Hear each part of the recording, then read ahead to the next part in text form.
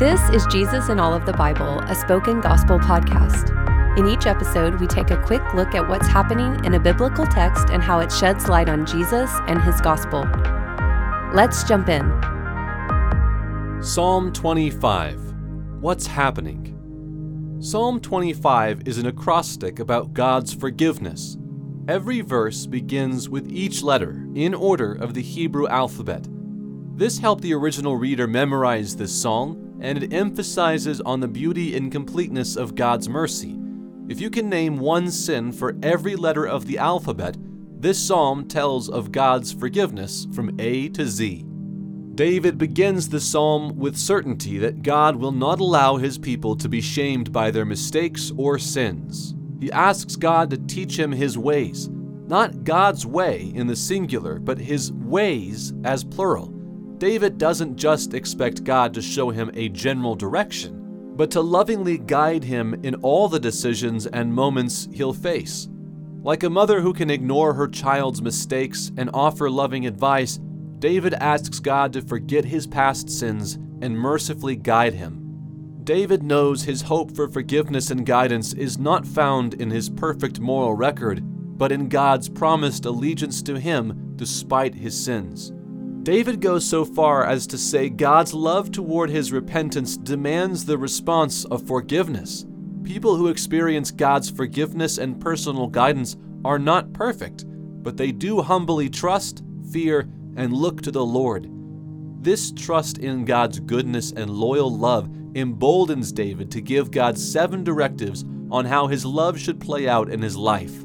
God should turn, relieve, look, see, guard, protect, and deliver David and anyone in Israel who trusts in the Lord.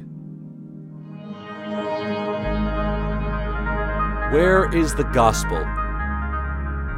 David's hope for forgiveness and guidance is ultimately answered in Jesus.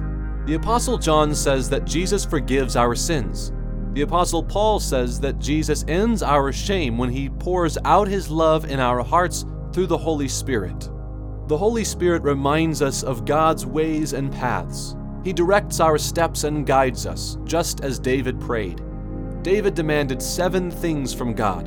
The number 7 is a nod to God creating the world in 7 days. He's asking God to recreate him and his circumstances, not based on what he deserves, but based on God's grace and mercy. Jesus is the one who recreates our hearts. We might feel that our whole life, from A to Z, is nothing but a mess of sin and failure. But in Christ, we are new creations, not because we morally performed, but because God has determined to make estranged sinners part of his family again. In that way, Jesus is like a forgiving mother who does not count past mistakes, but in great mercy gathers sinful children back to himself. Everything that David prayed for can also be ours when we humbly trust our sinful selves to Jesus. If we can admit our sins and humbly trust and look toward Jesus, he becomes our complete and total answer to prayer. Maybe that's why Jesus is even described as an acrostic. He is the Alpha and the Omega, the beginning and the end, the A to Z of God's life-giving mercy, love, and forgiveness. See for yourself. May the Holy Spirit open your eyes to see the God who forgives and guides us. And may you see Jesus as the fullest answer to David's prayer for deep love despite our sin. Thank you for listening to Jesus in All of the Bible. This podcast is created by Spoken Gospel. Spoken Gospel is a nonprofit ministry dedicated to speaking the gospel out of every corner of Scripture. To learn more about our mission and to view all of our free resources, visit spokengospel.com.